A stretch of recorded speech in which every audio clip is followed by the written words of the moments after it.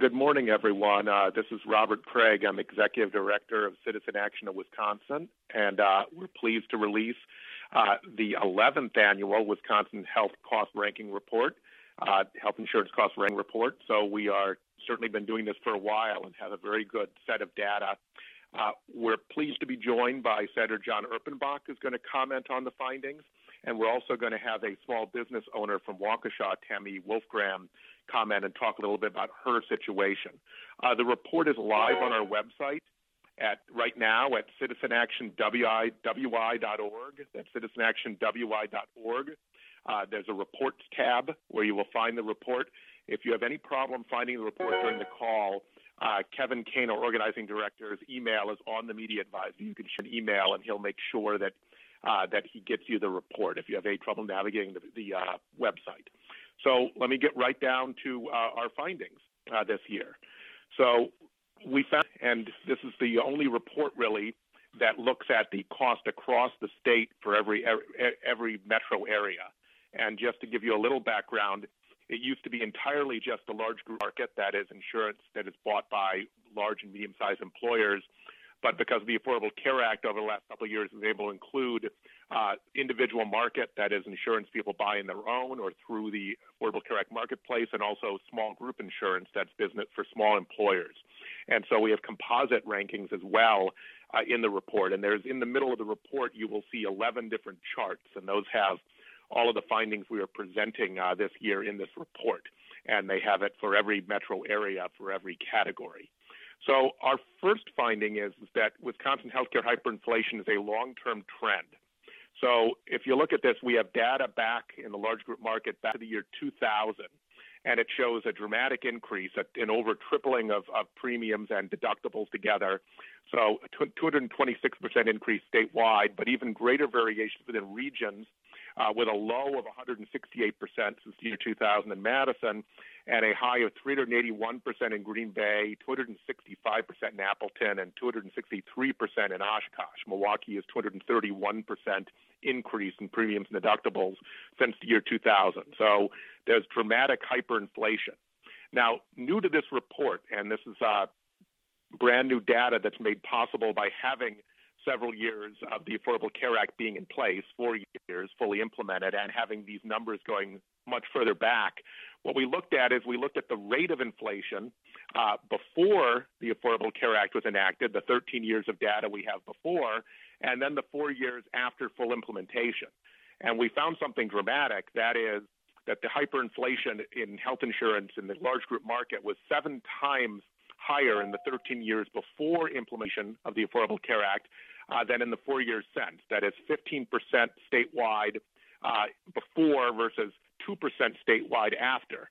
And in chart 4, in 3 and 4, you will see that this is even more dramatic for different cities. So Green Bay had a 25% increase per year, for example. Madison was a low of 11%, that before the Affordable Care Act. And so we are not saying, because this data does not provide causation, that the Affordable Care Act caused the inflation rate in health insurance to come down. And obviously, because of the hyperinflation, we as an advocacy group still think the prices are very high and are a major problem in the state, and there's still a major affordability problem. So we're not saying that everything was solved by the Affordable Care Act or the Affordable Care Act caused this. What we are saying is that claims that health insurance costs have spiked because of the Affordable Care Act are not supported by this data. In fact, the opposite is supported. And so further claims that repeal the Affordable Care Act will bring prices down are not well grounded in the actual history of hyperinflation in health insurance in Wisconsin. So that we can talk more about that in the Q&A afterwards, but that's a very major finding.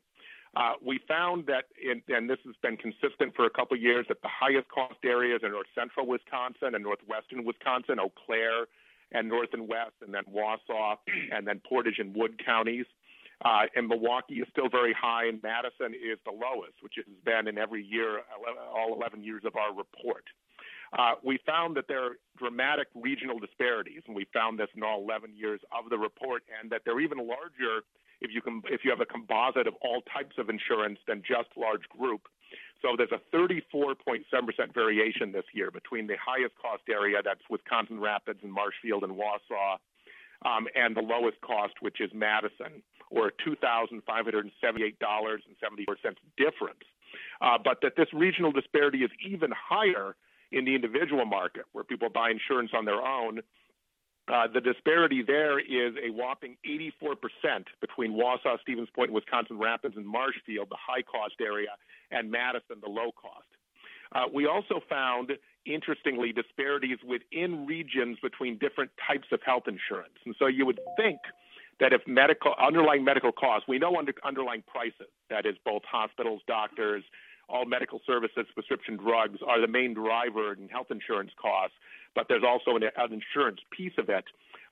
You would think that it would be consistent who's high cost, who is low cost between regions. It is actually not. There are some strange variations where the Fox Valley is above average for large group, but below average for individual market and small group market, where Wausau is very high for large group individual market, but lower in small group, for example, and that Madison also is higher in small group than everything else. So that suggests the insurance market and who's in insurance pools is having an impact beyond medical prices. Then finally, and we can talk about more of these things as well, the last two charts in the report do provide quality measures.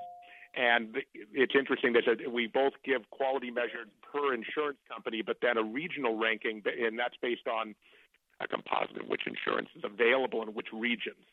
And so other than looking at your own city and seeing what the quality ranking is, it's important to note that there is not a correlation between cost and quality, that some of the lowest cost areas have very high quality, some of the highest cost areas have lower quality, some of the high cost areas have high quality as well. And so this is very important if we ever get in this state back to trying to deal with healthcare costs through public policy, that in fact it's not a matter of you get what you pay for in health insurance, quite the contrary. And so that's very important to understand, and that means that we could reduce cost over time and not reduce quality. That's an important takeaway.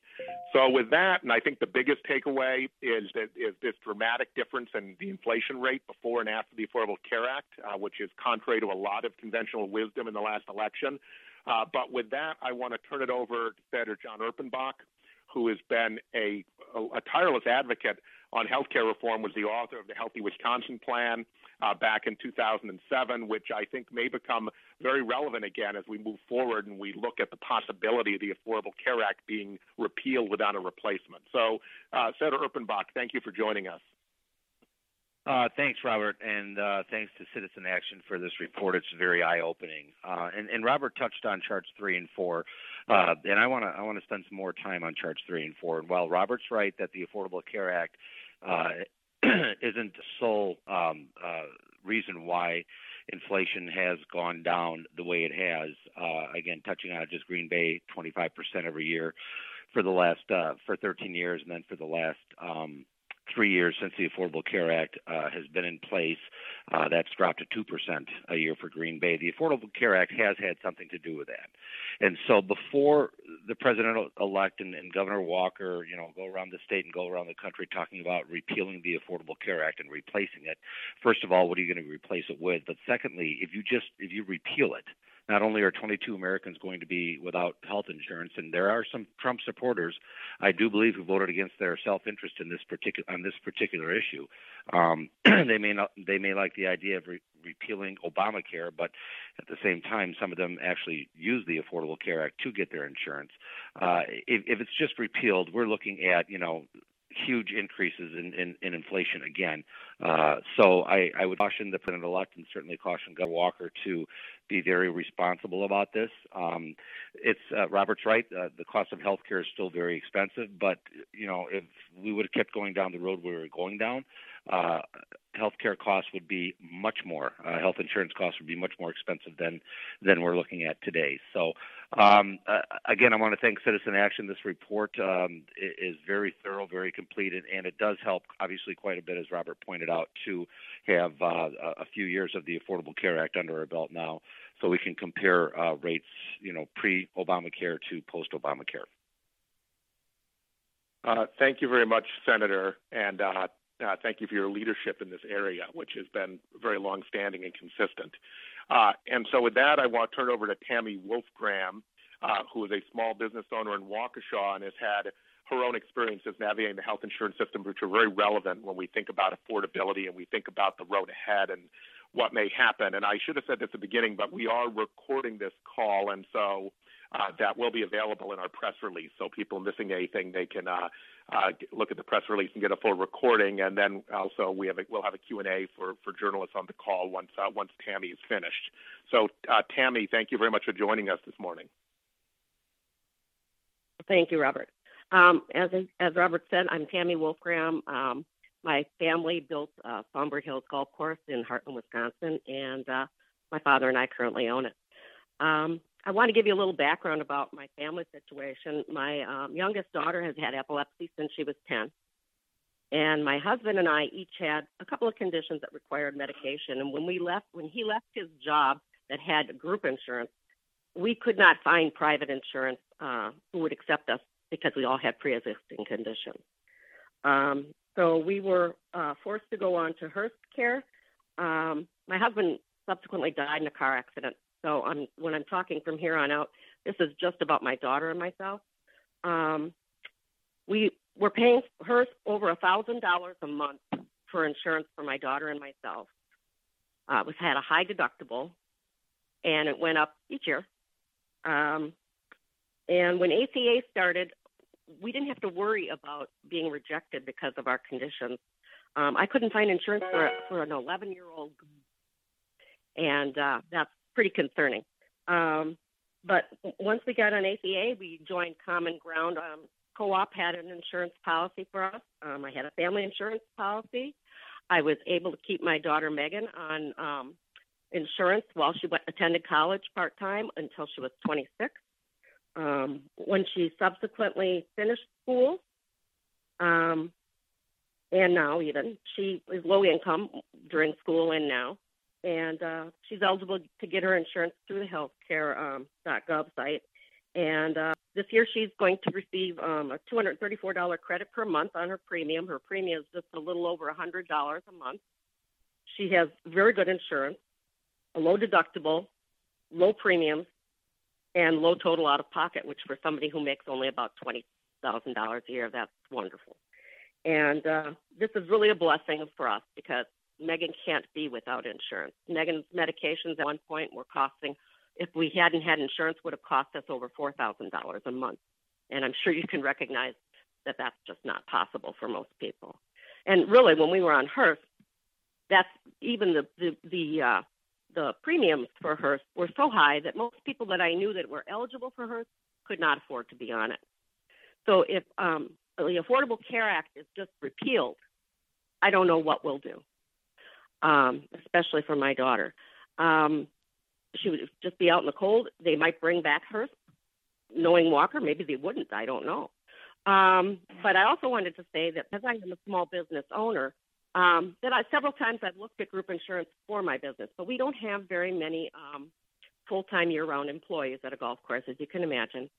And it's actually cheaper to get individual care for people than it is for group policy for such a small business. And that's something else that really needs to be looked at, I think. I think that's all I have to say, really. Okay, that's very good, Tammy. Thank you for sharing that with us because healthcare stories are very personal, and it helps us think about why affordability is so important and why any changes, especially the dramatic changes being proposed by the Trump administration, by Congress, how we should look at those and how, Citizen Action believes that everyone ought to have access somewhere to go get affordable health care no matter what. And you're right to bring up Hearst, the high-risk pool, because that is being proposed as a replacement. So your experience about how expensive that was is very relevant to the whole healthcare policy debate that's about to go on right now. So with that, I want to open it up to any questions from journalists on the call. So they just need to do *6, Kevin, to unmute. And then Kevin, our organizing director, is also on the call, and he is our expert in small group individual markets. So I may call upon him if we dig more into those areas. So go ahead with any questions you might have. This is John Lundy of the Duluth News Tribune in Minnesota. First of all, just could you help us with the spelling of Tammy's name? Sure. Tammy, why don't you go right ahead? Why don't you do it so I don't mess it up? Okay, my name is Tammy, Tammy, Wolfgram, Wolfgram. And just one more question for Kevin. I wonder if you have theories or thoughts about why the insurance costs do tend to be higher in the northern part of the state. There's a number of different reasons that we try to point out here, and I know that we've been doing this report for some time now, looking at the cost of healthcare. And part of the problem with healthcare just generally is there's not transparency as to what things actually cost, not just in insurance, but also pharmaceutical corporations and hospitals. And part of what we keep uncovering here is that there are tremendous geographic variations that cannot be explained by quality. It cannot be explained by the underlying insurance companies alone always. Now, we are seeing that different markets often have different impact on their, individual market looks different in Madison than a small group market does, for example. And so that's something that is probably has less to do with providers and more to do with just the way that the insurance companies have designed these markets, who is in and outside of it.